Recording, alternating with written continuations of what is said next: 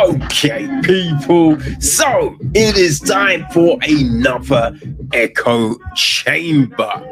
And yeah, people. So today we have three films, right? Three films? Well, two films and a documentary. But we are gonna start off how we always do with a look at the UK box office top 10 for the weekend of the 20th to the 22nd of May. So, a certain big film is not in this top 10. All right, but let's get it popping with our number 10 film this week. Something we looked at Flair earlier in the year, right? And it is Benediction, right? The new film written and directed by Terrence Davis, starring Tom Blythe, Jack Loudon, Kate Phillips, Callum Lynch, Julian Sands, Peter Capaldi, and more. Right, our number 9 film is the Stephen King adaptation Firestarter, and this is directed by Keith Thomas, a written screenplay by Scott Teems. Okay, so that means our number 8 film, which there is no information on, is Bolul Buliaya. Yeah, obviously I butchered the fuck out of that, but yeah, I think it is probably a Bollywood film. So yeah, if you know your Bollies, then that might be the thing for you, right? Our number 7 joint is the third installment of Fantastic Beasts, The Secrets of a Dumbledore. So David Yates is back. Steve Kloves and J.K. Rowlands, you know what I mean? They handled the screenplay. And Mad Mickelson, Ezra Miller, Kathleen Waterstone, Judd Law, Eddie Redmayne. You know what I mean? Everyone's doing their thing. So our number 6 joint is The Bad Guys. This is from Pierre Pifil, an adaptation of a book, another one, right? And it's written by Etan Cohen and Yuri Brenya, starring Sam Rockwell, Mark Maron, Aquafina, Craig Robinson, Anthony Ramos, Richard Akeyedo, Zazie Beetz. You know what I mean? All dropping their voices on this. So at number 6 is the Nee Brothers' new joint. That's Aaron and Adam. Adam also co-writes with Dana Fox and Oren Uzul. Right? It is starring Sandra Bullock, Channing Tatum,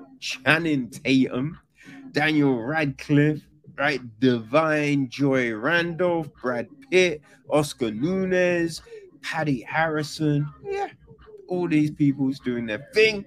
But we are now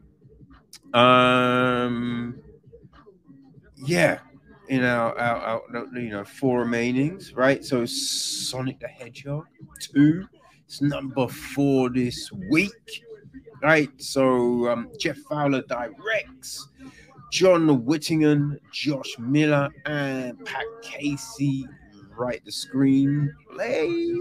We have Ben Schultz, Idris Elba, Colleen O'Shaughnessy, Jim Carrey, James Marsden, Tika Sumpter, Shamir Moore, Lee Muggold. You know what I mean? At number 3 is the second big screen adaptation of Julian Fellowes' hit TV series at Downton Abbey. It's directed by Michael Engler, and Matthew Good, Tuppence Middleton, Maggie Smith, Alan Leach, and everyone is I think they're traveling stateside. But at number 2, Everything Everywhere All at Once, the indie sci-fi that is supposedly is meant to be pretty dope, right? So this is from Dan Kwan and Daniel Chenert. They both co-wrote and co-directed. It's starring Michelle Yeoh, Ki Hu Kwan, Stephanie Huzu, James Hong, Jamie Lee Curtis, Tally Medal, Jenny Slate, Harry Shun Jr. It's meant to be good, man. I need to check it out. But yet again, people, at number one, I feel this is the last week because the film that has come out is probably at number one right now. But this week, last week, it was Doctor Strange in the Multiverse of Madness. So we got Michael Waldron on the screenplay, Sam Raimi directing, Benedict Cumberbatch, Benedict Wong, right? We got Chito Etwa, Elizabeth Olsen, Charlotte Gomez, Michelle Schulberg, Rachel McAdams, Bruce Campbell. Man, it's a fat ass lineup, people. It really is. So yeah, that's the top 10. As I said, we got 2 films and a documentary, right? So yeah, are you ready to get into that? Well, before we do, a little bit of, you know what I mean? And then we'll jump into the reviews, people. So sit back and let's go.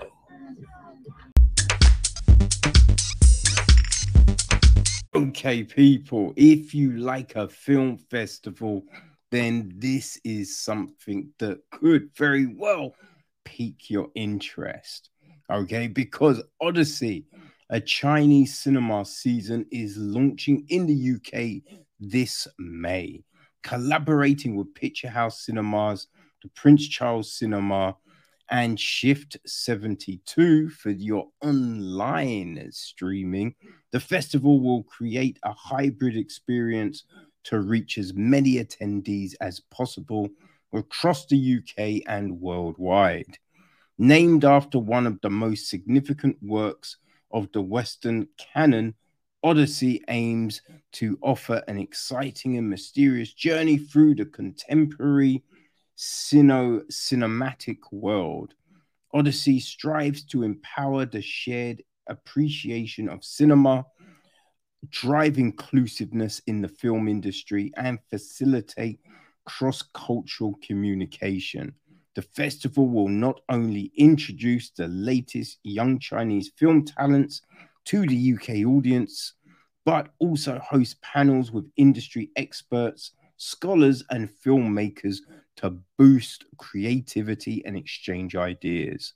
The curation of Odyssey revolves around diverse themes and genres.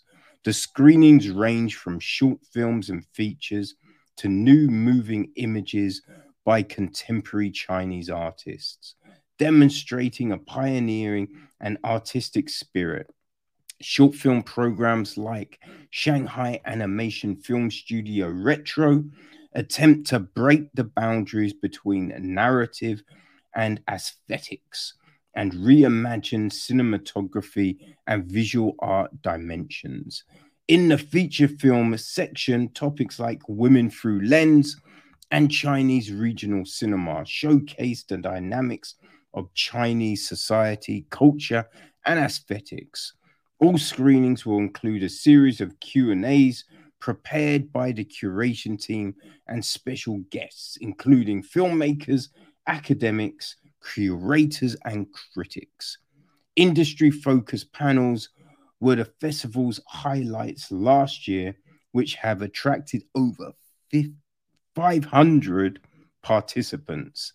Now in its second year, rebranded Odyssey has prepared another 10 new industry topics, from global sustainability to new business models, from co-production to distribution, from regional cinemas to female film programmers. All subjects are the leading visions and will help explore film-related collaborations between UK and Greater China. The opening film screening event will be hosted in person by the Picture House Cinemas in London and Edinburgh on the 10th of May with a reception. The festival program will bring about a whole month of Chinese cinema from the 10th of May to the 10th of June 2022, with more than 60 films in 8 curated sections, 10 panel discussions and Q&A sessions. Outstanding, innovative, and inspiring, these films promise to add some sparkle to 2022. Most of the program will be available online for all audiences across the country, and several prop-up special cinema screenings will come up throughout the festival. The online festival platform of Odyssey will be powered by Shift 72, a leading streaming technology that has been used by renowned international festivals such as Cannes and Toronto. Okay, so our film program, right? A little bit of overview. The opening film will be Hard Love. This is a UK premiere. The opening film, Hard Love, centers on the wave of single girls. It discusses social hotspots like love, marriage, family, work, and childbirth, which today's youth are most concerned about, spanning 8 cities, including Shanghai, Beijing, Xianyang, San Francisco, and Phuket Island. This documentary offers a group portrait of Chinese single women within a delicately designed 97 minutes. Modern single women are also a heated topic for young people in the UK. Based on this mutual concern, this opening film shall go beyond the national boundary and bring audiences together. So that will be playing at 7:30 on the 10th at Picture House Fulham. Okay, so you've got pop-up special cinemas. With these, we'll have films like Lan Yu, a classic that has come through the decades of critics. Lan Yu is one of the best gay films that China has ever produced. The film is not driven by homosexuality. It is a story about love. Its storytelling captures the arc of 2 souls and the vicissitude of Beijing over a decade. This 20th anniversary 4K restoration version brings its 90s tonality to life to the fullest. That will be playing on the 12th at the Prince Charles Cinema. Then there's River of Salvation. This is a UK premiere. First's favorite UK River of Salvation unfolds a down-to-earth portrait of life in a small town in southern China with a meticulous narrative structure, and its last 6 minutes reversal. The script draws enormous emotional power from the deeply buried history of millions of ordinary women and their everyday struggles. This plays on the 17th of May, 7:30 at Picture House, Finsbury Park. There's going to be some short films playing, such as Neo Horizon. Right, the festival has curated this screening and award category called Neo Horizon. The audience award. Our audience will have the opportunity to review and select films which will be nominated for this award. The curation team of Odyssey have selected 6 outstanding short films from all 123 submissions for this award. These refreshing and reflective films explore a vast range of critical issues facing our society today and transport viewers explore the unique relationship between place, city, and an individual in a mysterious cinematic world. Right, there's an exploration. This section consists of 29 award-winning short films, highlights the different genres, themes, and aesthetics of 20th century China's cinema, ranging from atmospheric shorts to incisive documentaries. This section begins with a slice of contemporary Chinese sci fi before delving into musical productions in inventive animations and the comedy dramas about cross-cultural misunderstandings. The section features a schoolgirl with a genius IQ, a drummer who finds inspiration in an ancient bathhouse, and a hard of hearing boy desperate to pursue his dancing dreams. The directors deftly tackle serious social issues, including sex trafficking and the SARS outbreak, alongside subtle character studies. There's the Galaxy Artists Moving Image. This is a must watch experimental film program spotlighting innovations in the moving image, breaking the boundaries between film, text, and art creation. These films roam in their own artistic galaxy and are all the cutting edge of Chinese experimental cinemas. The abstract concepts that drive the galaxy are no less exciting as the creators channel questions of cognition and perception through images of war, blindness, and light itself. These selected moving images represent the thrilling point of which film and visual art meet, creating a groundbreaking medium for authorial expression. And then there will be Shanghai Animation Film Studio Retro. This retrospective program is in itself second edition, supported by Shanghai Animation Film Studio. This section will be screened online from the 20th to the 26th of May. By looking back at classic Chinese animation, such as Little Carp Jumps Over the Dragon Gate and The Little Stream from the 1960s, Nine Colored Deer and the Deer's Bell from the 1980s, now in 2K restoration. This section offers UK audiences the opportunity to enjoy animated films in different eras and art styles while learning about the history of Chinese animation. There will also be feature films online. So the emerging waves, right? This section pays special attention to the new generations of independent art house and documentary productions. From the 12th of May to the 19th of May, 6 innovative and inspiring films will be shown in this section in offline and online formats. Lan Yu 4K restoration, which is one of the best gay films that China have ever produced, will be shown on the 12th of May.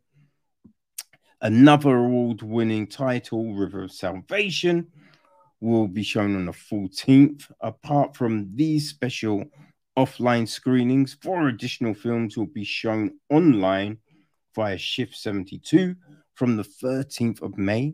Being Mortal reproduces the bitterness of life by depicting an Alzheimer's patient's family.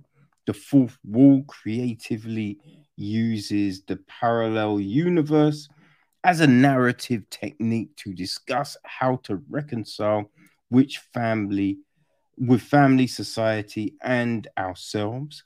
Black Tide Coast follows a poetic style aiming to depict abstract emotions, ideas, and feelings beyond the control of images. And The Ark utilizes documentary images to record the complicated relationships between individuals and society, science, and religion. Women through the lens. This section focuses on women's life experiences, which will be screened online from the 27th of May to the 2nd of June.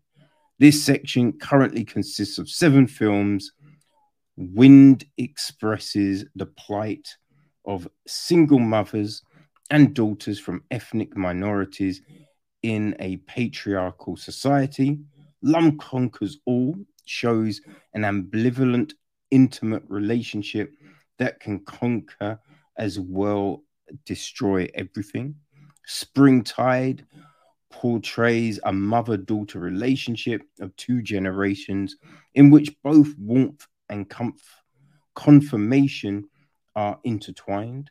One Summer, through the eyes of the protagonists, to reflect many social issues arising in China today, including marriage, education, urban development, and the political system.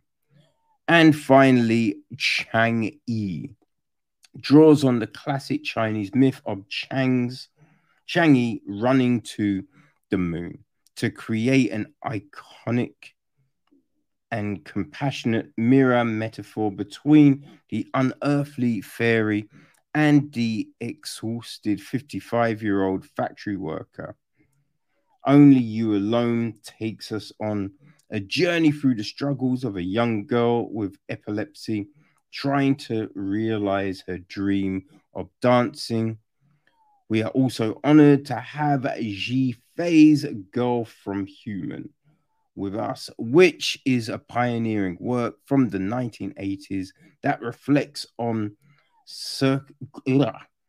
and critiques the tragic situation of women trapped in feudal traditional marriages.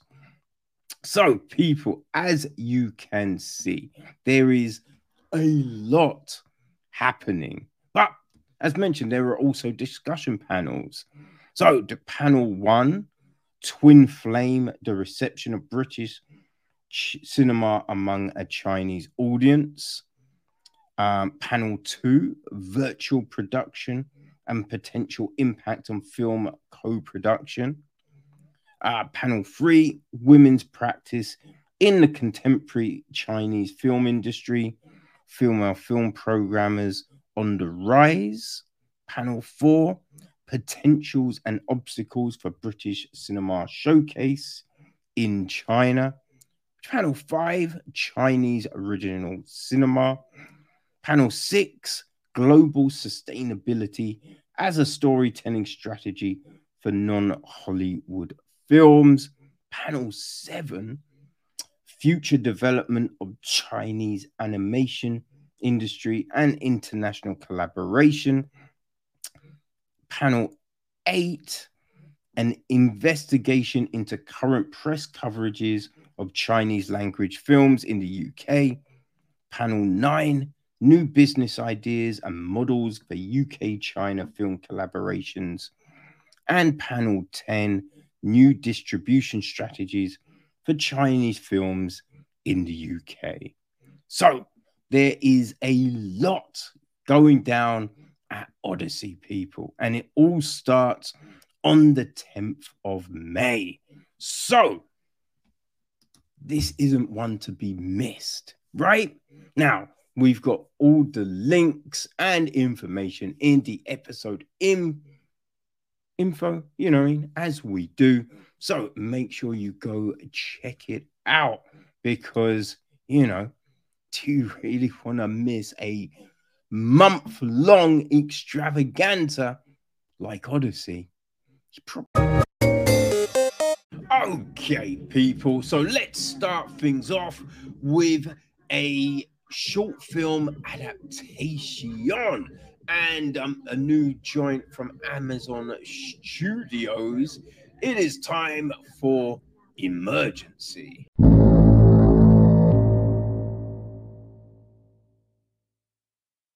Okay, so there's a new film from Amazon Studios, just hit Prime, right? It is called Emergency. And yeah, I this one's gonna be difficult, right? Because I feel it's how I want to talk about this film, right? Because you don't want to be disrespectful, but I think it played possibly different for me to how it might play to other people. You feel me? So let's get into this shit. All right. So it is directed by Carrie Williams, right? And written by KD Davila. Now they'd already made a short version of this film in 2018. So yeah, that got some. It won awards, right? The script from Davila, yeah, supposedly that was on the blacklist. You know what I mean? I think when you say it was on the blacklist, that doesn't necessarily always sound like, oh, that was good. But no, she got mad love for the script. Everyone was like supposedly talking about it. Amazon Studios picked it up. You know what I mean? So now they made a feature version. Okay. So producing the film, we've got Isaac Klausner, John Feischner, and Marty Bowen. Executive producing is Kim Coleman, Paulo Davis, and Joanna Denton. Co-production from Joaquin C. Rose. Joaquin? I'm not quite sure how you pronounce that first name. But yo, they know who they be. Music is from Rene G. Boschio. Cinematography is Michael Dolator. It's edited by Lam T. Nugent. Casting was Kim Coleman. Production design is Jeremy Woodward. Jeremy Woodward. Art direction is Ryan Sabarata. Set decoration is Semret Fesher. Costume design is Icy White. Now our cast. Okay, so we have got RJ Cyler playing Sean, the role he played in the short version of the film. Now you also have Sean's best friend Kunle, who is played by Donald Les Watkins. Their flatmate, friendish Carlos, played by Sebastian Chahon. Then we have got Emma, aka Goldilocks, played by Maddie Nichols. We have got her sister Maddie, played by Sabrina Carpenter, and her friend Alice, played by Madison Thompson. We also have got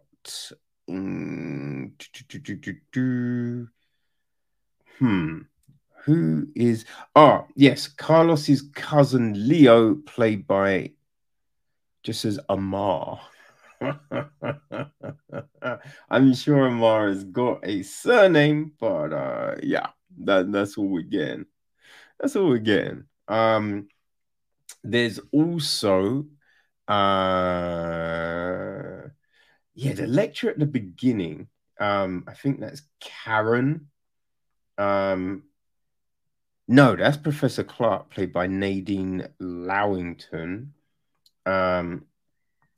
There's Bianca, played by Gillian Rabin, and Asa, played by Summer Madison.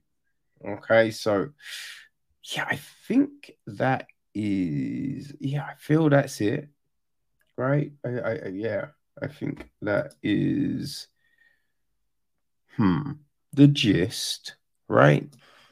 Uh, yeah, yeah, I think that is the main cast.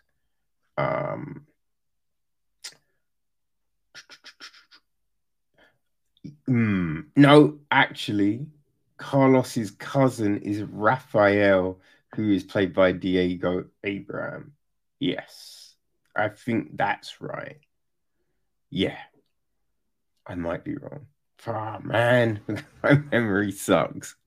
Anyway, here is the synopsis on the Amazon Studios website because a lot of the other ones are kind of shit. This one is kind of long, but fuck it, we're gonna go with it. Right, so Kunle and his best friend Sean are both seniors in college about to embark on an epic night of spring break parties. Sean has the whole night planned out, including every party they will hit on their legendary tour. Kunle is down, yet mostly concerned with finishing up his mold experiment in his lab, as his acceptance to Princeton is hinging on the results. They return to their apartment to pregame, yet find that their roommate Carlos left the door open. As they enter with trepidation, Sean and Kunle discover a drunk, semi conscious white female they don't know on the floor and an oblivious Carlos who didn't hear her come in over the video game blaring in his ears. Kunle wants to call the cops, but Sean vehemently opposes the idea, concerned how it will look when the cops show up.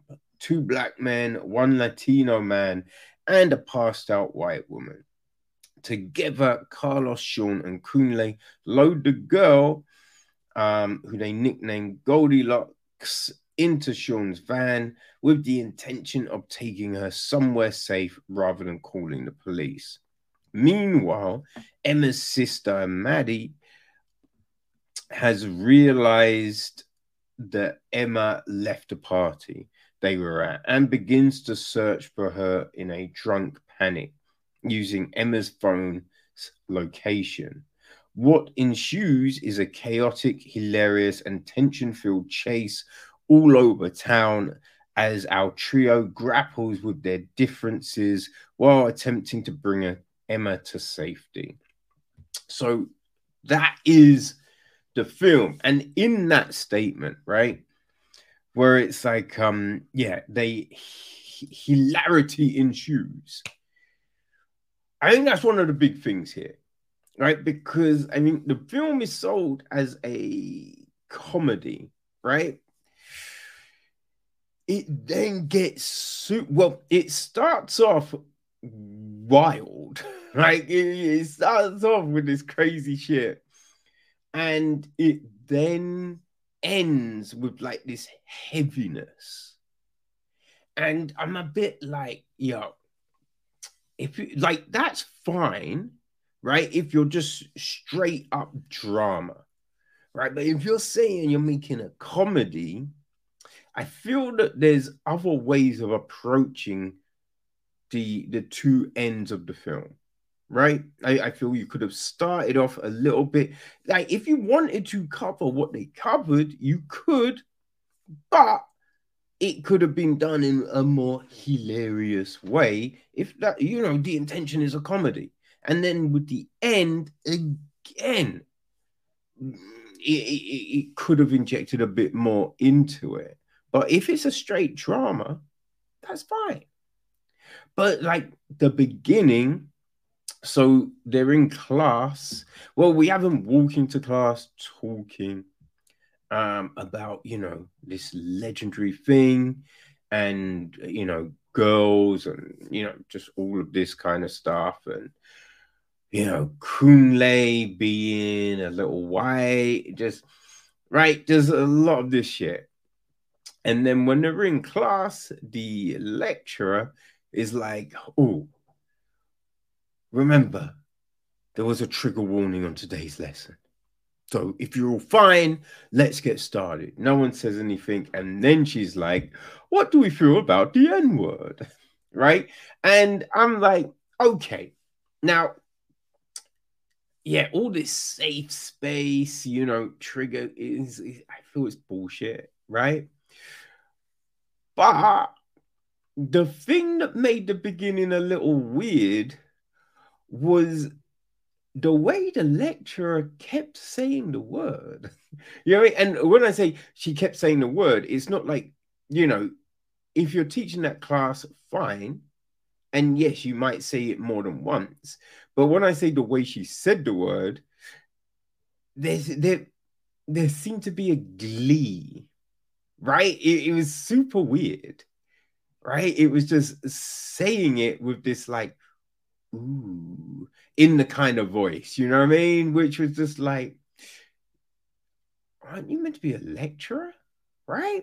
If we're looking at these things objectively and being like, yo, you know what I mean? This is in the ether, right? Now, why do people want to say this word, right? Why is it that, you know, people of different demographics want to say this word? You know what I mean? Why do we have these arguments about people wanting to say the fucking word?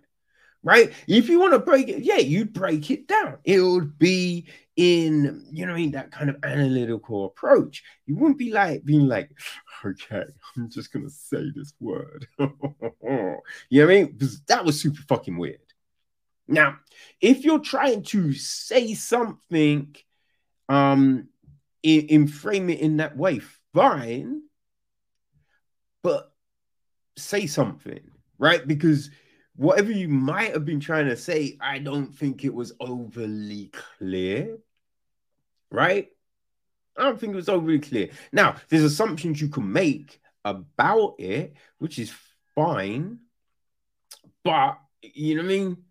Either be clear or just don't have that bit, right? Now, you could have, you know, all the lead up to, and then the, hey, so what do you feel about the cut to them leaving and being like, yo, what the fuck was that? Right? Could have done that. Didn't do that. Then, you know what I mean? Having the girl come out after them and be like, oh, that was weird. Blah, blah, blah, blah. Which is like, I mean, that was all a bit, yeah, it's all a bit weird. All a bit weird. Now, it's like when we get into the whole scenario of finding the girl, right? Well, I mean, even before that, some of the conversations between Sean and Kunle, like, now, Sean made some poignant points about certain subjects, but then on the flip, some of the shit was getting said that you'd be like, no one's saying that, right? Or saying it in that way, or using those words. Like, yeah, there was some weird shit there. And then, yeah, when they found the girl, now, Sean does say, no one told you, like, no one was forcing you not to do the thing. You decided not to do it on your own, which I felt that was a point to make. And then I liked the fact that Alice and Raphael tell Maddie to shut the fuck up. You know what I mean? Like, in a part of the film as well. Because I'm just like, yo, someone not going to tell this girl to shut the fuck up. You know what I mean? So I thought, though, like, that's the thing with this film, man. There's parts that work. You know, I thought, oh, that was done well, right? The production of the film is great. Nice cinematography, some nice scenes. Like when we get these, they're not really flashbacks because it's kind of like, you mean, visualizations of what might happen, kind of thing. And it's just like in the parties, you know, with a slow motion walk down the stair, like that was all fly. That was done well. You know what I mean? So we have these scenes that, I mean, it looks good. It's put together well. Some good editing. But yeah, it's when they're trying to make certain points, that's when it gets a little clunky. Like the whole Sean Kunle thing is, is very stereotypical, right? Having Kunle, right, dressed how Kunle's dressed, talking how Kunle's talking.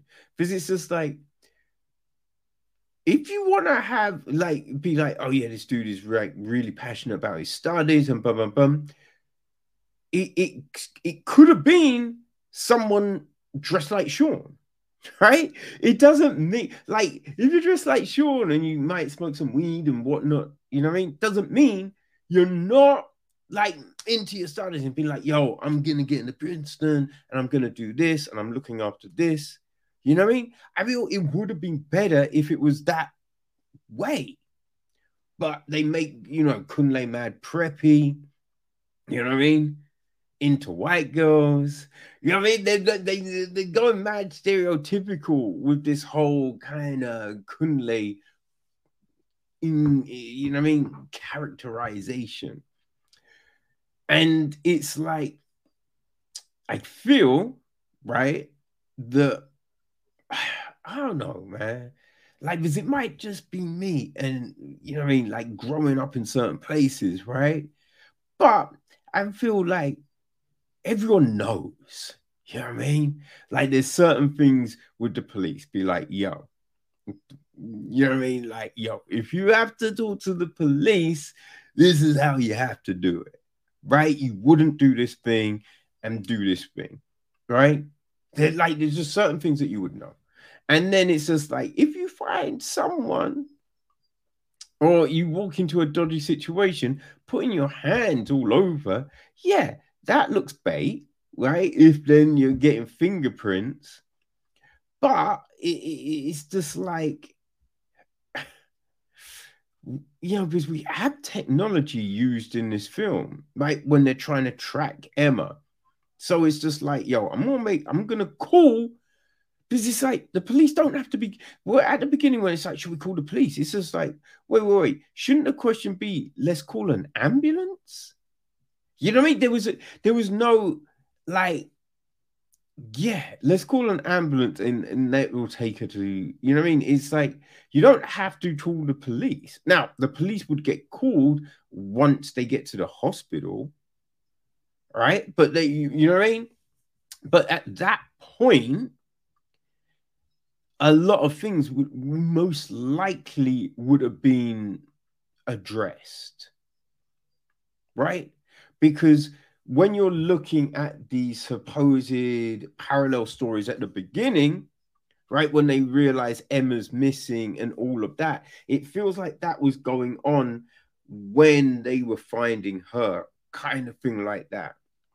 So you would then think they would have gone to the hospital. They would have been like, oh, she's going to the hospital? Okay, let's meet. You know what I mean? So you feel that a lot of that shit, it just would have been addressed.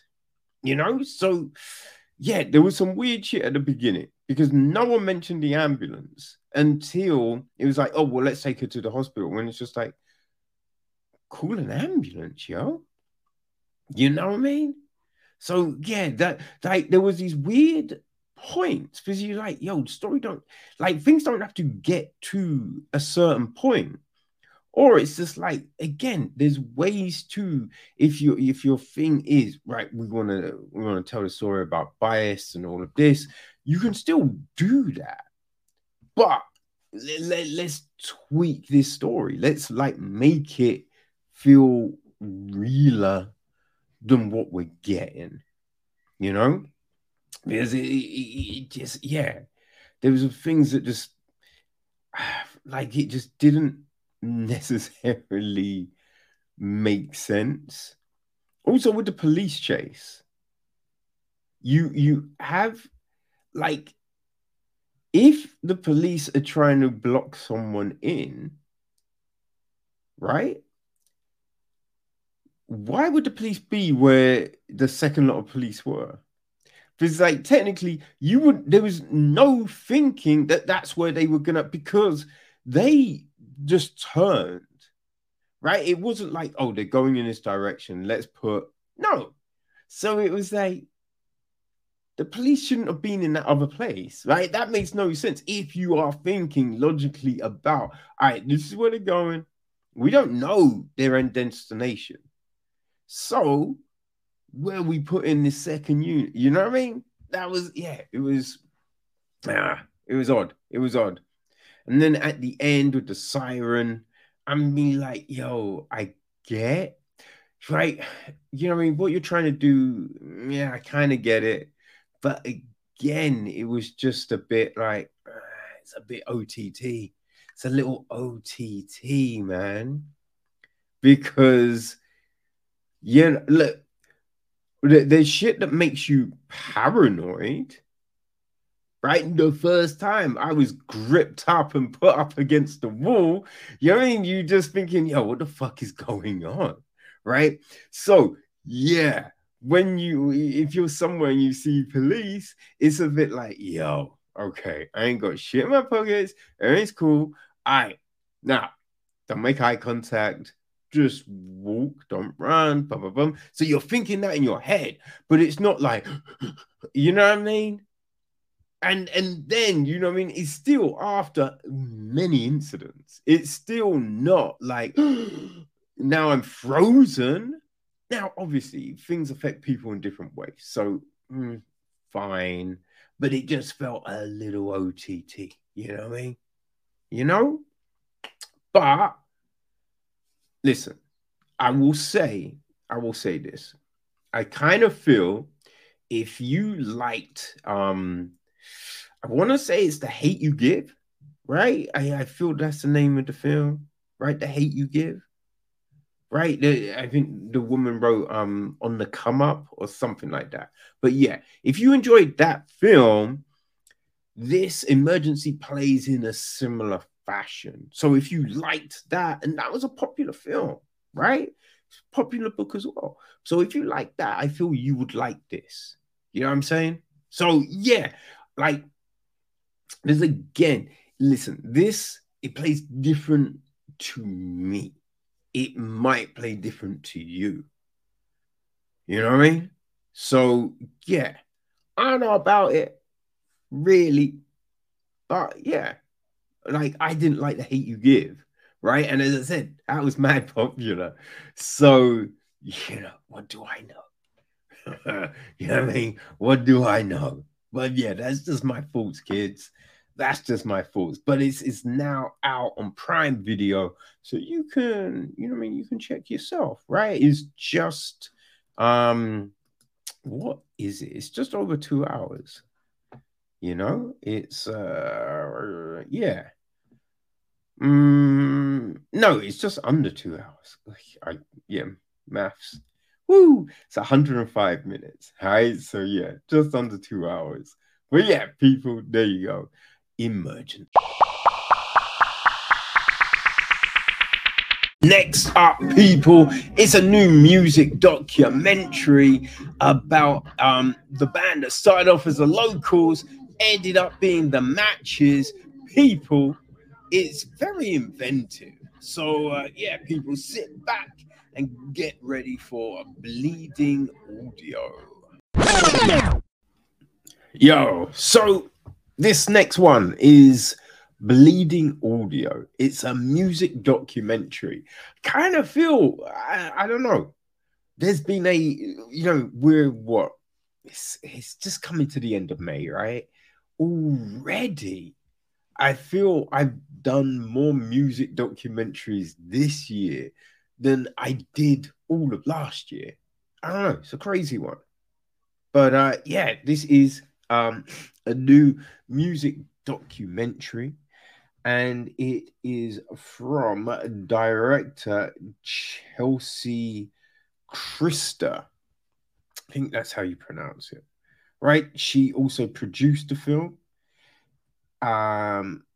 Aaron Parsley and Jeanette Bivona also produced. It's executive produced by Justine Cassidy and Stephen Wade.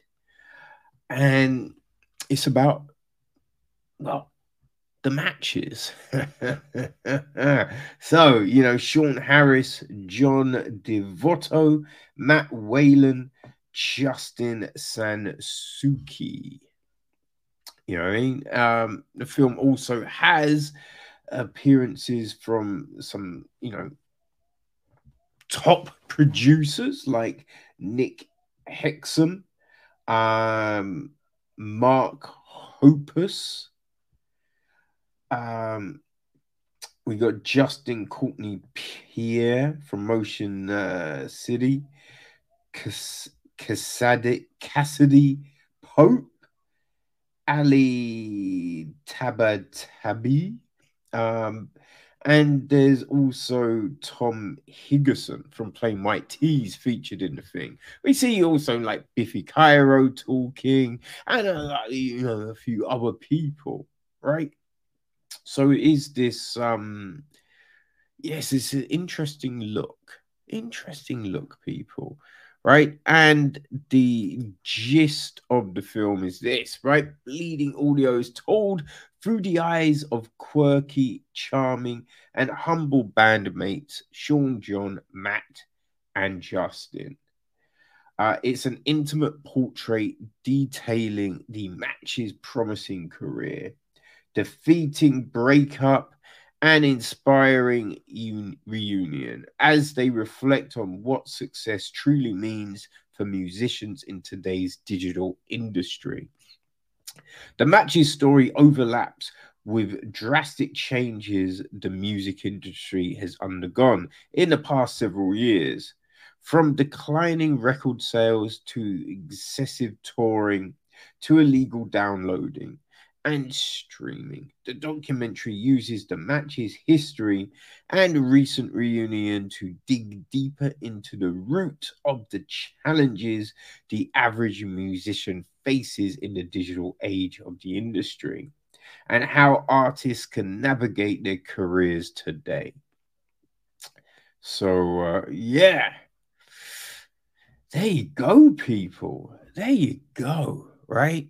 And it is it's a really interesting piece because it's not your straight up kind of talking heads. Now, we do have that thing, right, where you have the interviews with people and everyone's in a weird kind of location.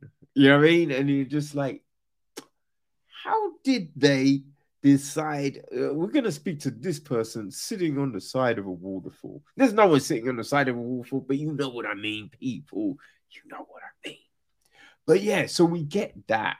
But what really has this popping is the different styles of animation that is utilized to tell portions of the story. Right. So even just small little things like, so we went to band practice, and then you see like this van, like boo, boo, boo, boo, boo, and then four little stick people jump in the van.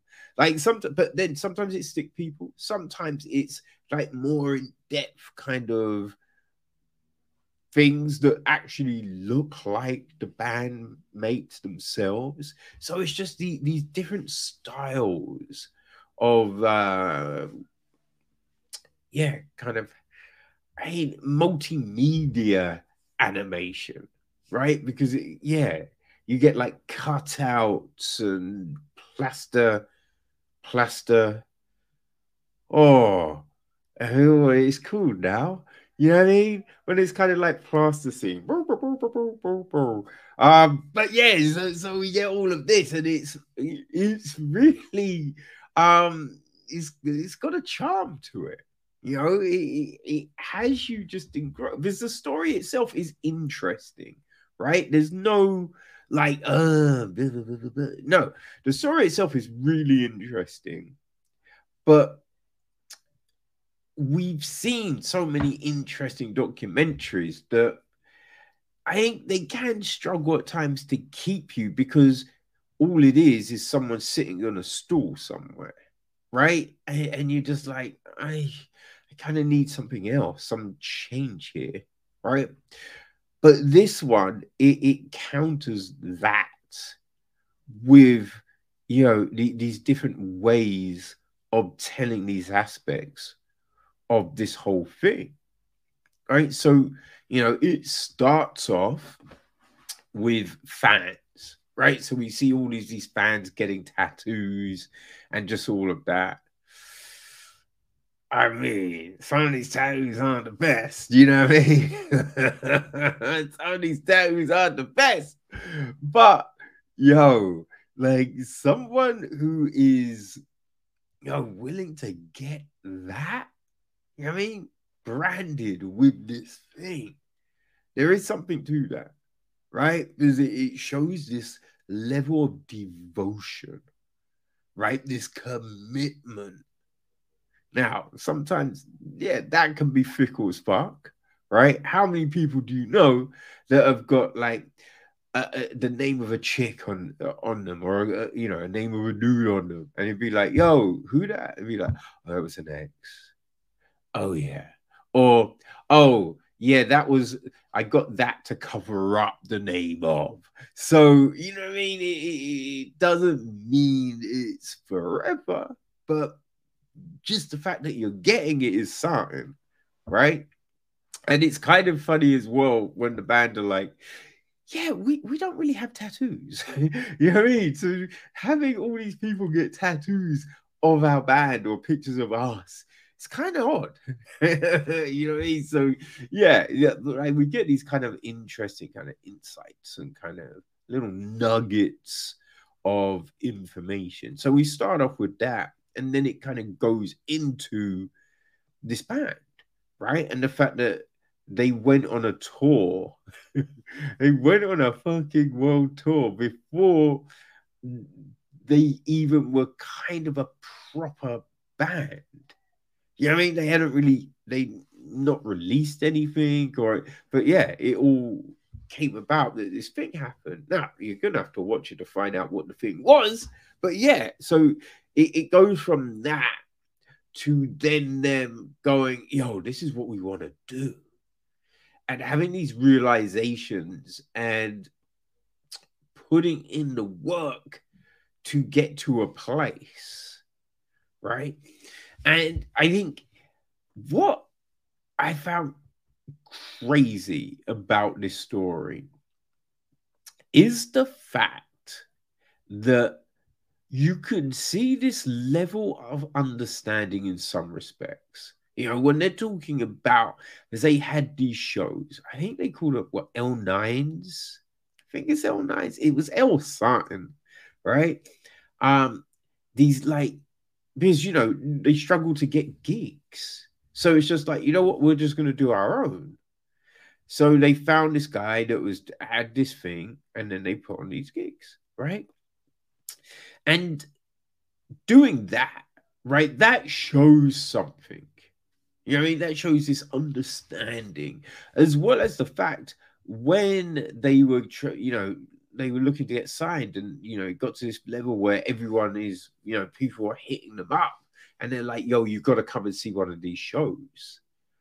That's huge, right? Because it's just like they knew that this is where they feel comfortable, right? You have these people, these fans that come out to see them every time. There's this energy in the room. It's this thing, right? So they know that, yo, you will see who we really are here, right? Where some people will be like, oh, we can come to you and show you this stuff, or oh, we'll send you a tape, or no, they understood, what encapsulated them best, right? So we see all of these things, and it's just like, that's real.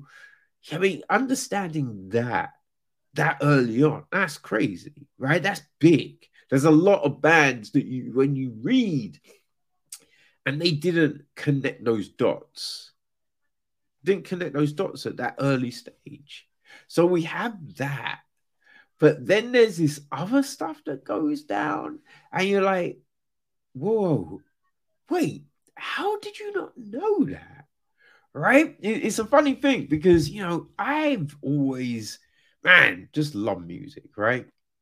So you know, you listen to these interviews, you read these articles, just all of this stuff. So there's aspects of the music industry that I knew, right? That you're not making money off album sales, right? Touring, merchandise, that's where it's coming from. You know what I mean? Like, if you know, someone, you know, if a label says, oh, we're going to give you $1 million to record this video, they're not giving you shit. You know what I mean? You owe them the money for that video, right? That's not like, oh yeah, this is a freebie. No, anything the label gives you, like, we're gonna send you here, we're gonna put you up in these hotels, we're gonna do, no, that's, you're paying for all of that stuff, right? So I knew that shit. So then when you hear, like, you know, the fact that they didn't realize some of this stuff, it's like, huh, that baffles me, right? Because it's like they knew this other stuff. They had this, you know, intuition around the way they needed to be in these other aspects of the industry, but then these bits, nothing. So there's this kind of interesting dichotomy around just everything that you're seeing and the journey these guys are going on. You know what I mean? Which, yeah, is very compelling. It's very compelling. Also, you know, their manager Miles, who isn't interviewed, and like, I don't like, you know, it, who knows what happened, right? Was he available? Did he not want to do it? Like, what was the thing? But I feel it would have been so interesting to hear from Miles, because some of the stuff that happened is a little crazy, but it it it doesn't benefit him. So it's just like, so why was that? Huh? Right? And so it would have been just real curious to try and get some insight into some of these things, because it's just like, yo, dude, like, what happened? What was going down? You know what I mean? And be like, oh, well, blah, blah, blah, blah, blah. And be like, okay, all right, that makes sense. You know what I mean? Yeah, it would have been mad curious. Now, what I feel when they talk, you know, in the blurb, when it's like, yeah, you know, music downloads and everything like that, and these kind of things impacting the band, it did, but only because something, I feel like it only had this huge effect because of the thing that you learn later on in the documentary, right? If everything was done how it should have been done, you kind of feel that it wouldn't have been the same situation. You know what I mean? So yeah, it's an interesting, like, experience, but you kind of feel, it could have been a lot smoother, only if, right? Only if. Like, when I originally watched it, it was like, you know, I don't read the blurb. Right? My girl AJ sent it to me, and yeah, of course, right? You know, if AJ calls, you answer that call. And again, it's a, you know, sent me a crazy, interesting one. I did fumble, man. I dropped the ball. I don't know how. Dropped the ball. Which is my bad. I apologize. But you know what I mean? I forget what I was saying. Oh my gosh. My memory is so fucked up lately, people. Oh my gosh. What the fuck was I saying? Huh. I have no clue. But anyway, yeah, it's this crazy interesting thing. And you know, it's Oh, that was it. I don't read the blurb. Yeah. You see, I always take a look. So I didn't realize that there'd been a reunion, but I think from the beginning, you figure there must be something more, right? Because I mean, some of the shots that we see early on, it kind of speaks to more, right? Because you're not doing, there's these certain things, I don't know, it's a certain look that you're getting, and it's just like, like it makes no sense to do that if it ends with like we're no longer a band, you know. It will be interesting to, because you know, reading all the blurb and all of that kind of jazz. Like, so this kind of happened a while back. So kind of interesting to kind of see where they might be now, right? If they're doing new music, just all of that kind of jazz, because it does seem that there is this audience for them, right? So when you have everyone at the beginning going, the matches should have been bigger. They should have been like, will they be now? Right? I think that's the kind of real interesting thing that you wonder from all of this. It's just like, if it wasn't achieved then, could it be now? You know, I do wish sometimes, like when we have these sort of things, and you have people going, "Oh yeah, like they could have been this, or they could have." If people could just elaborate a little on, right, like, why do you feel that, right? Because we get the statements, but we don't always really get the why you feel like, what makes them more than some of the other people, right? What's that thing? So yeah, I wish we get more elaboration on that. But yeah, no, this is a very interesting, solid documentary. I do feel that Sean looks a bit like Will Wheaton. you know what I mean? I don't know. Maybe it's just me, but it's just like, yo, that dude looks like Will motherfucking Wheaton, yo. You know what I mean? Maybe I'm wrong. I don't know. Don't listen to me. I can hardly see motherfuckers. You feel me? But anyway, yo, this is solid, man. It's a solid documentary. Well worth the look. You know what I mean? So you can pick it up on iTunes. There's the link in the information details. You know what I mean? And it's doing the festival circuit, all of that. And definitely, if you enjoy music documentaries, right? If you enjoyed, um, oh god, what was the one we checked out just recently? It was Sound of Anarchy, right? I feel it was Sounds of Anarchy. But yeah, if you enjoyed that, right? If you enjoyed Tramps, if you enjoy just any, Jesus music, any of these things that we've looked at, I think you are definitely going to dig Bleeding Audio, right? I kind of feel there's a kind of Green Day-ish, you know what I mean? Just in the lines of all those sort of bands. So if you like that music, yeah, you wanna check this out. All right. So yeah, Bleeding Audio, people, well worth the listen, well worth the check, and hey, very inventively put together. So props to everyone involved.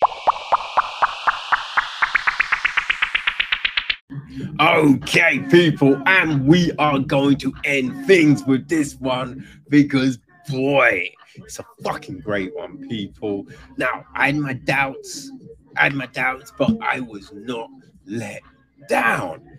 People, I hope you're ready because we are bringing you my thoughts on Top Gun Maverick. Let's go.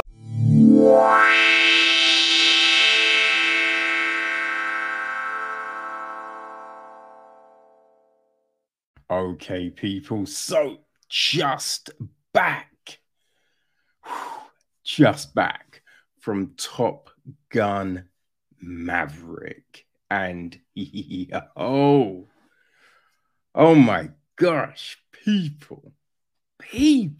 Now, hey, I will say, right, straight out the gate, I wasn't sure what the fuck this was going to be. You know what I mean? Like, they were talking about this back in 2010, right? And we'd heard rumblings even before that. You know what I mean? Like, maybe, but when you think of all the sequels, right, and continuations that we've had, how many of those have been good? I'm thinking there may have been one, right? But as of right now, I cannot think of any, right? Total Recall was just terrible. RoboCop stunk. You know what I mean? It is like point fucking what? Every time they try, it's horrible. It's horrible, right? They tried to do, an action in the Expendables. Horrible, right? And there's something about it, right? Because one thing also that they usually do, they make these new versions super serious, and so we lose all the charm and just everything that made the original so frigging good. You know what I mean? It's just like, ugh, what is going on? So yeah, when this was, first skirted, it's just like, oh man, just leave things alone. Also, like, it was hard to try and think, where would they go? Where would they go with a story? But as, you know what I mean, this day got closer and closer, it's just like, you know what? I think I'm gonna go see Top Gun, son. And so yeah, had a little date night, went and saw the old film. You know what I mean? It is directed by Joseph Kosinski, who I do believe, right? He directed and I believe he directed there was that sci-fi film with Tom Cruise. I believe he directed that. That's not helpful because you know what I mean? It's just like, yeah, there was a film and I believe he did. But yeah, you know what I mean? I think that's the case. I may be wrong, but yeah, no, I believe they'd worked together. So he directed it. It was, well, the story was from Peter Craig and Justin Marks. But after Tony Scott died, Kosinski, when he came on board, he decided to change the story up. So this new version is from Kosinski, Aaron Kruger, Eric Warren Singer, and Christopher McQuarrie. The film is produced by McQuarrie and Jerry Bruckheimer, along with Cruise and David Ellison. It is executive produced by Dana Goldberg, Don Granger, Tommy Harper, Chad Orman, and Mike Stenson, and associate produced by Emily Chong. Music is from Lorne Balfe. All right, but people, right? We got the classic songs and everything like that. There's some Hans Zimmer in there, right? Yeah, it does what it needs to do. You know what I mean? Cinematography is Claudio Miranda. It's edited by Eddie Hamilton.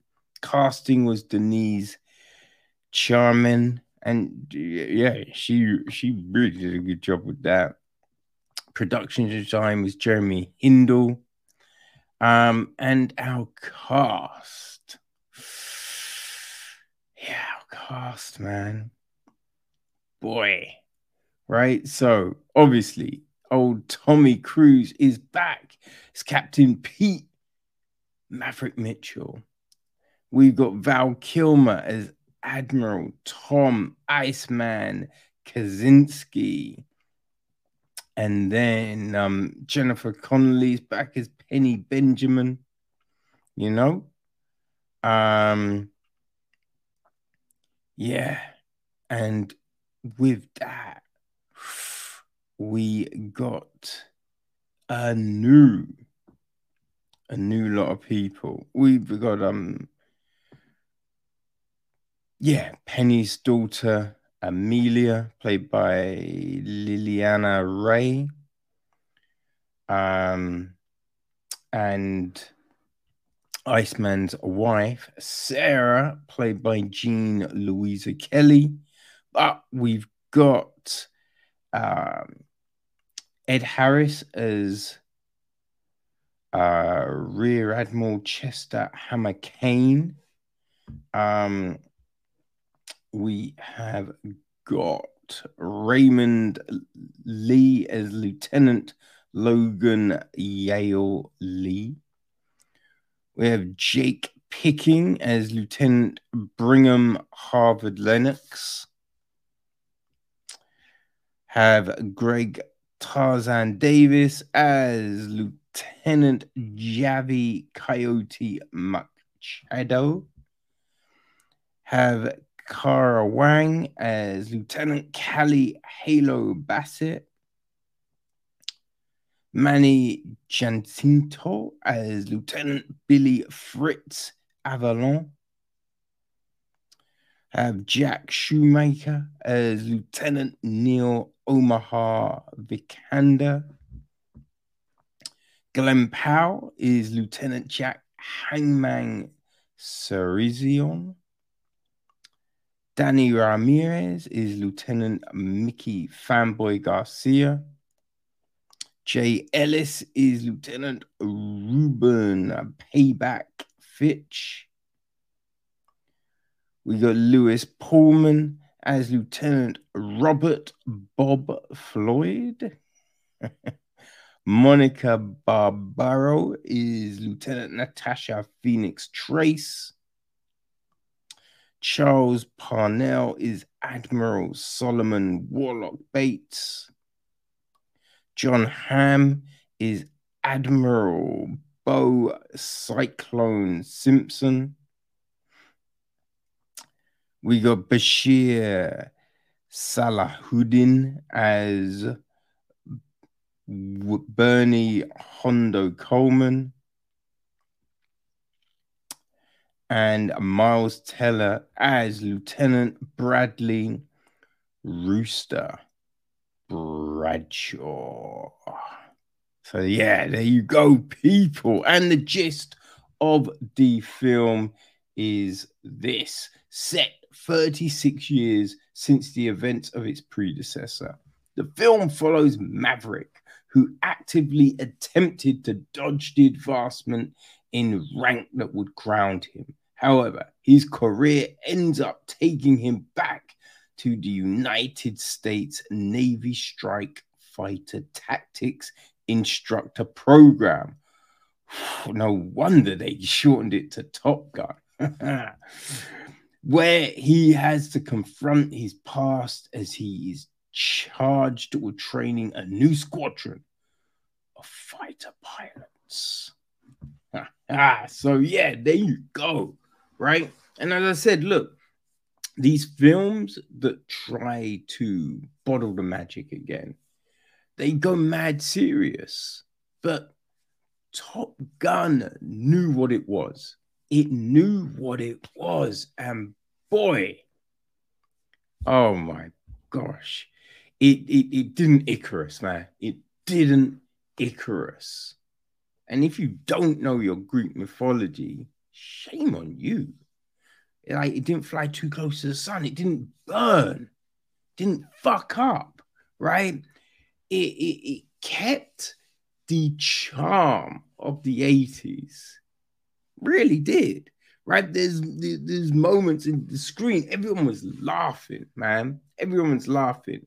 Think I broke my girl's hand. I'm holding and just gripping it so hard. You know what I mean? There's these moments of tension, and you're like, you know what I mean? And then just like, whoa, it takes you on that roller coaster, man. It really does. Like, just they got these little one-liners in there. There's a moment he's just like, where am I? And the kid looks at him and goes, Earth?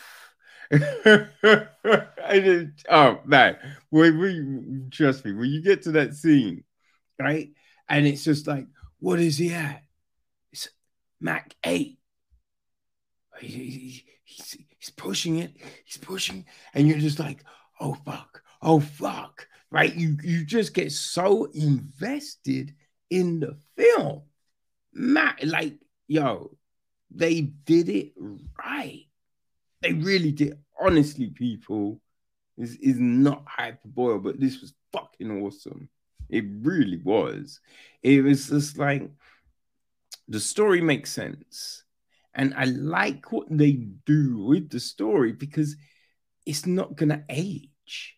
Right? That's the beautiful thing about what they did.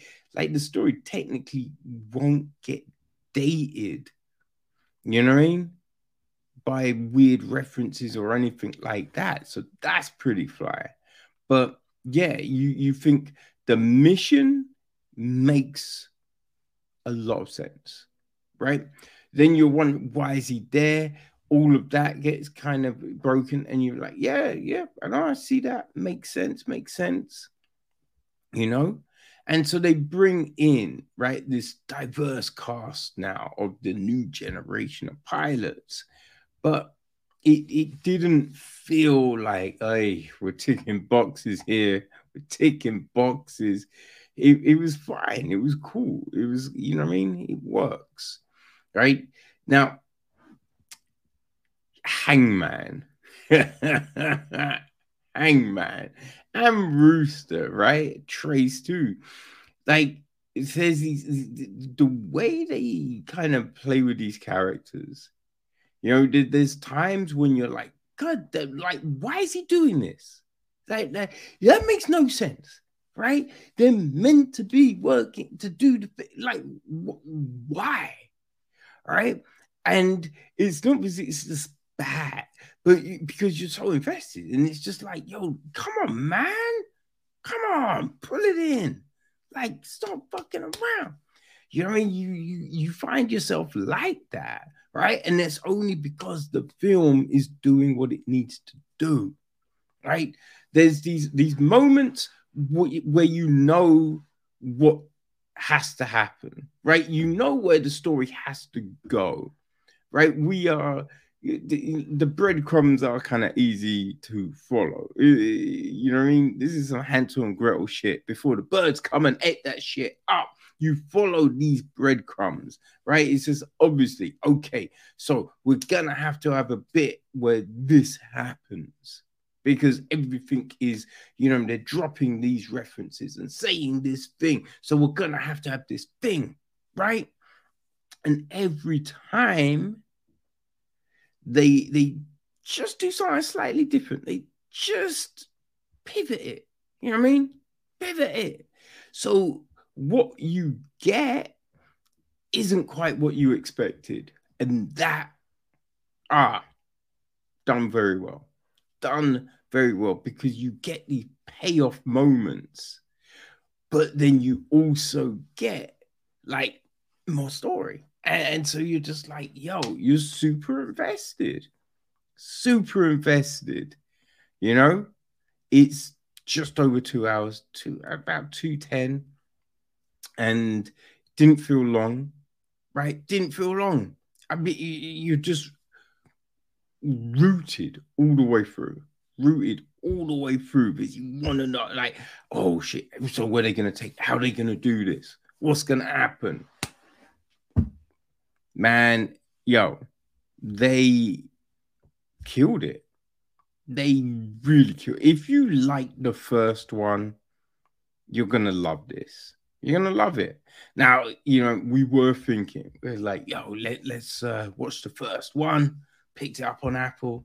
But I mean, time and schedule gets in the way. And then yesterday it was like, should we? And it was just like, you know what? Nah.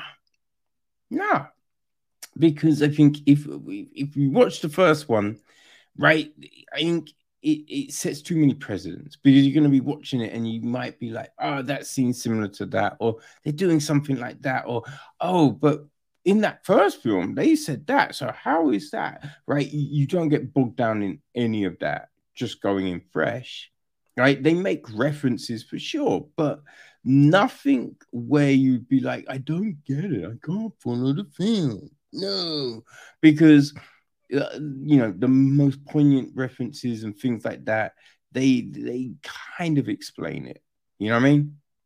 So yeah, you don't have to watch the first to enjoy this, but yeah, gonna go back and watch the first, and I would watch this. I would watch Maverick again for sure.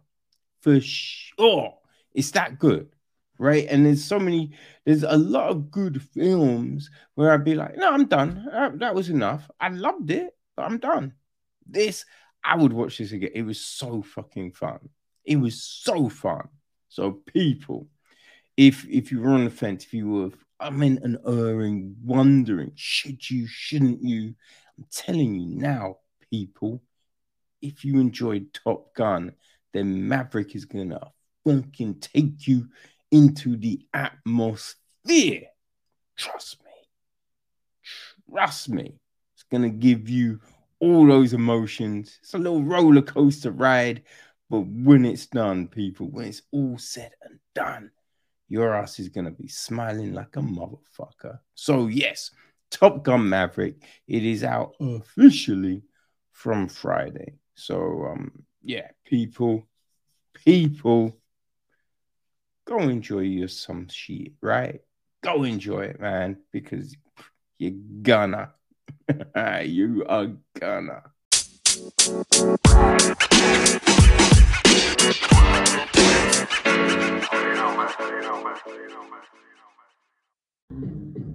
Yes, people. So, as we draw to a close, right? Great films. I mean, you know what I mean? I definitely feel, hey, right? So, bleeding audio, real interesting. And definitely, if you like music, you know what I mean? Documentaries and yo, Top Gun. Yo, they really didn't drop the ball, right? It's people, trust me, right? You need to go see it.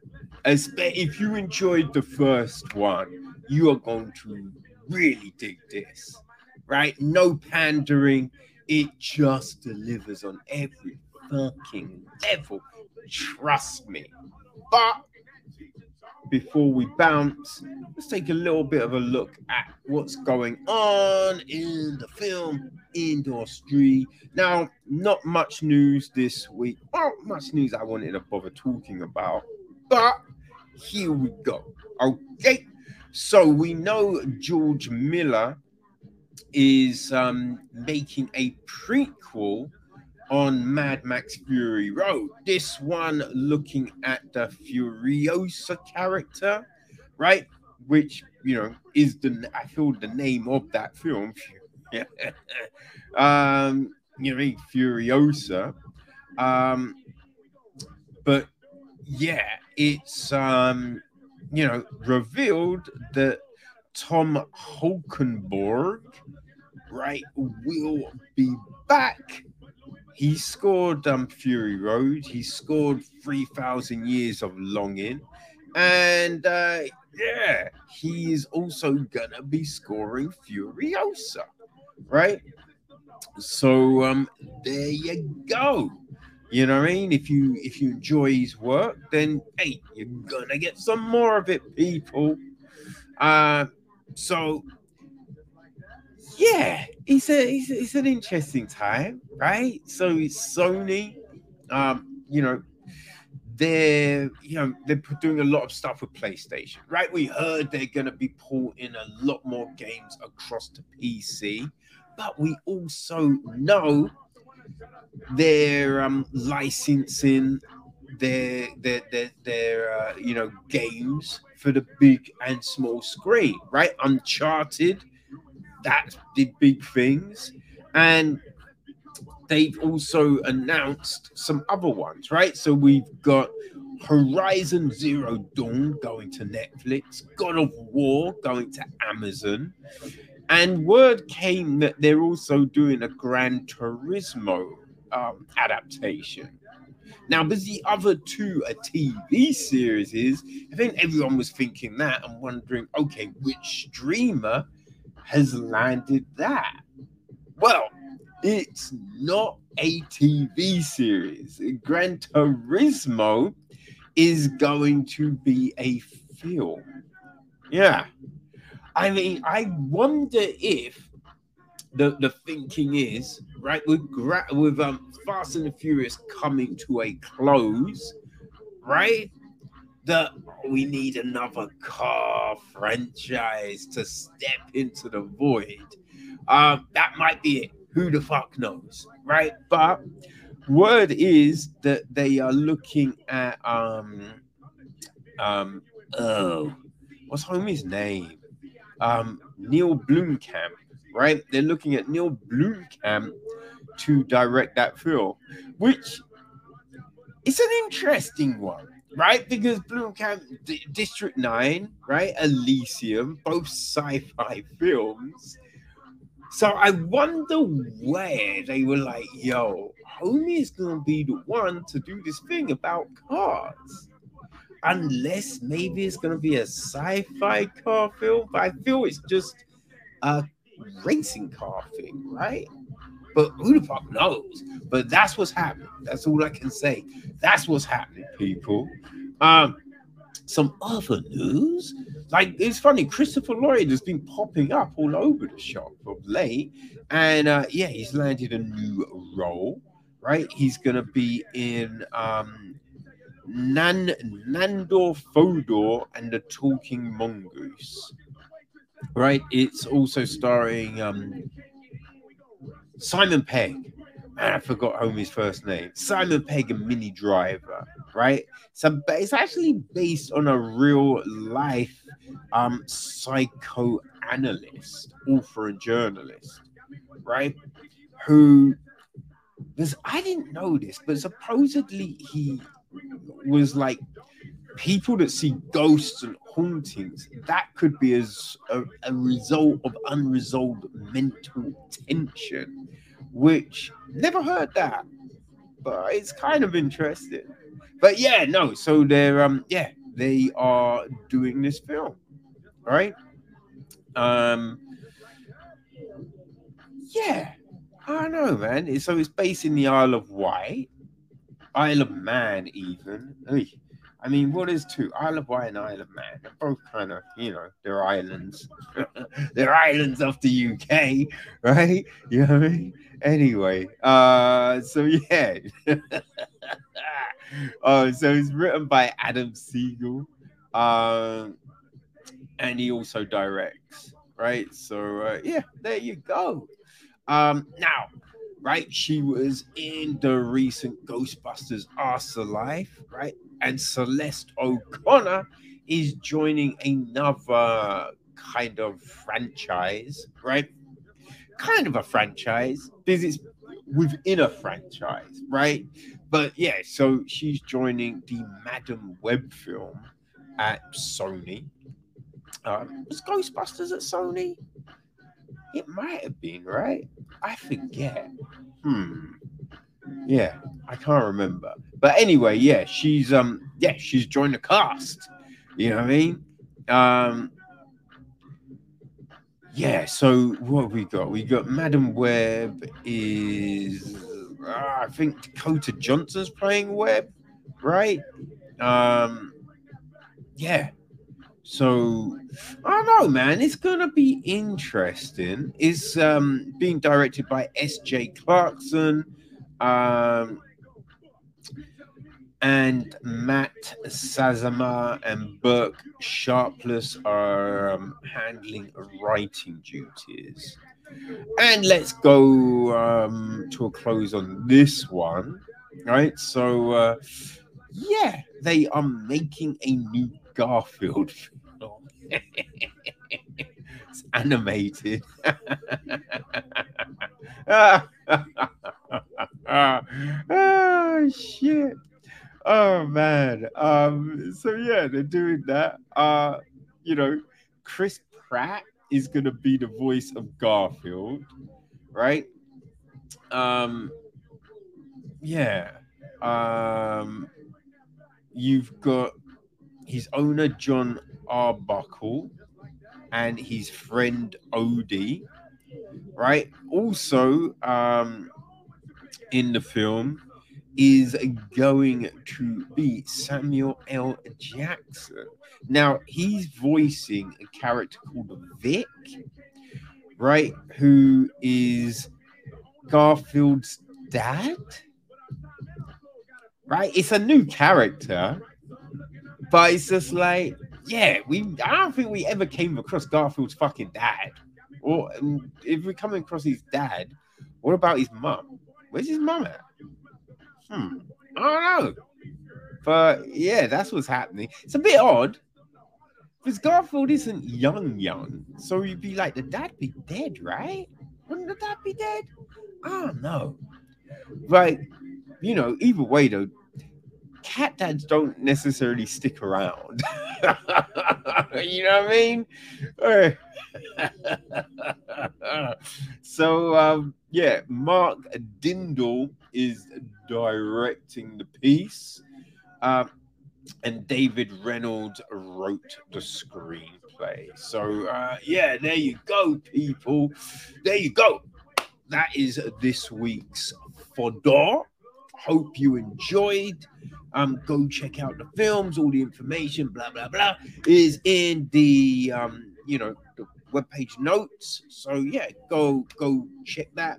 Share with your peoples, and I feel we've got a fat one next week. I believe there's a few things that need to be covered. So yeah, people. Until fucking next week, stand up.